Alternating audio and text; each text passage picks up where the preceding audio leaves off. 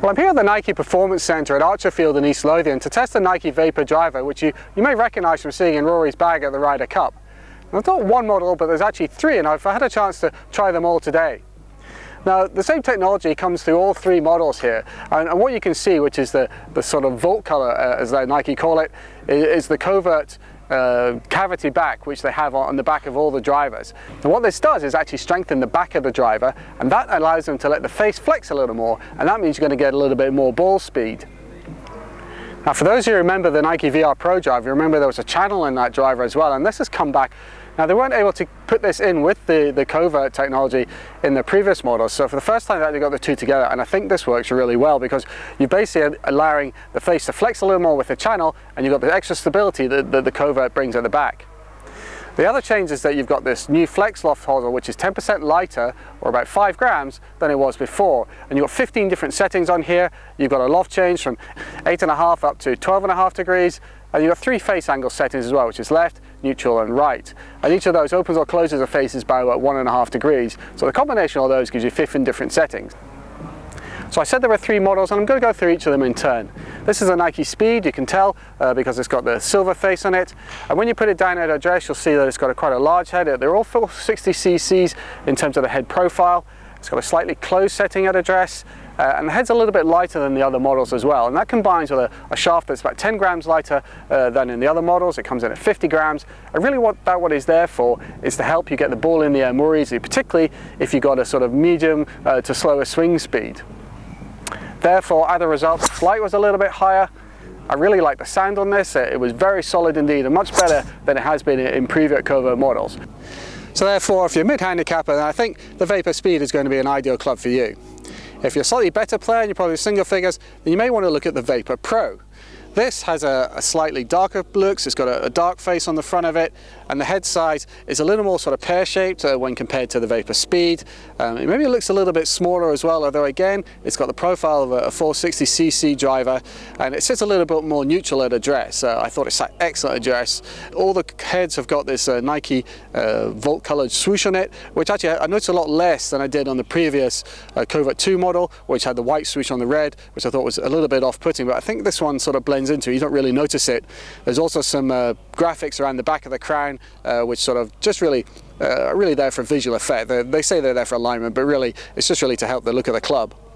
At address, I thought this sat very well indeed, and really when I swung it, I thought this was beautiful. I thought the sound was excellent, the feel was excellent, and the trajectory was really good. I had it tried it on all the different varieties of lofts, whichever one I did. It did vary the flight up and down, the face angle, changed the angle left and right as well. And I really think for me and for better players, this was really the pick of the bunch, and probably one of the best drivers I think Nike have done.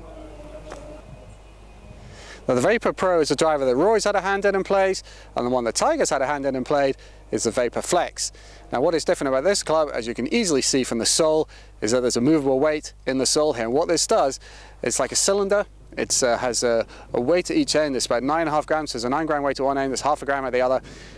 And when you put the heavier end towards the face of the club, that moves the center of gravity further forward, which reduces the amount of spin and increases the ball speed. You get a slightly lower flight off that.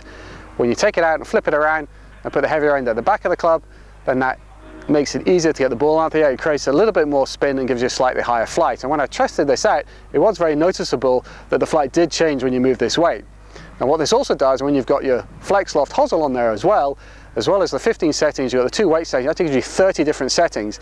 So what Nike is saying is that this will really allow you to fine-tune your ball flight and your launch characteristics to suit your swing. And this is really, I think, for really elite players, because the head is a little bit smaller, it sounds a little bit more compact. It's kind of an extreme pear shape is what they're calling it. It certainly did look very compact behind the ball. The sound and feel of impact was good. I don't think it was quite as good as the Pro. It's probably a little duller, if you like, a little firmer and more solid. But nevertheless, it was still good. So if you're maybe an elite player, you probably have to be category 1 to really get the best out of this club. But if you want more options of fitting, then this is a club for you. Overall, I think Nike did an excellent job with the Vapor range of drivers. I think the Govert cavity, which I have to say I wasn't really a fan of on the previous models, has been improved. These fly beams really stabilize it, and I think when you combine it with the compression channel, you kind of get the best of both worlds. So you've got the high ONY and the extra forgiveness from the cavity, and the extra ball speed, particularly those low center strikes from the compression channel. Of the three models, then I think the Flex is ideal if you want to tune your swing to the nth degree, or you're a very high ball speed player, or somebody who likes a smaller headed club. The Pro model, I think, is the pick of the bunch. If you're a single figure player or even up into low teens, then this could be a driver that would suit you because it's a very neutral setup, the head's a nice generous size, the sound's great, the flight is excellent as well, and with all the various options on the hosel, then you should get it set up right to suit you.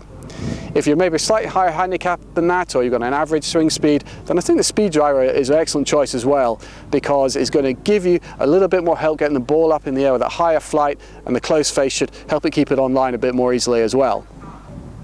So if you're thinking of going for the Nike Vapor Driver, the main thing is to come down to a performance center like this one here at Archerfield and get custom fitted, because really the right Nike model will choose you depending on how you swing the club in terms of your launch and your swing speed.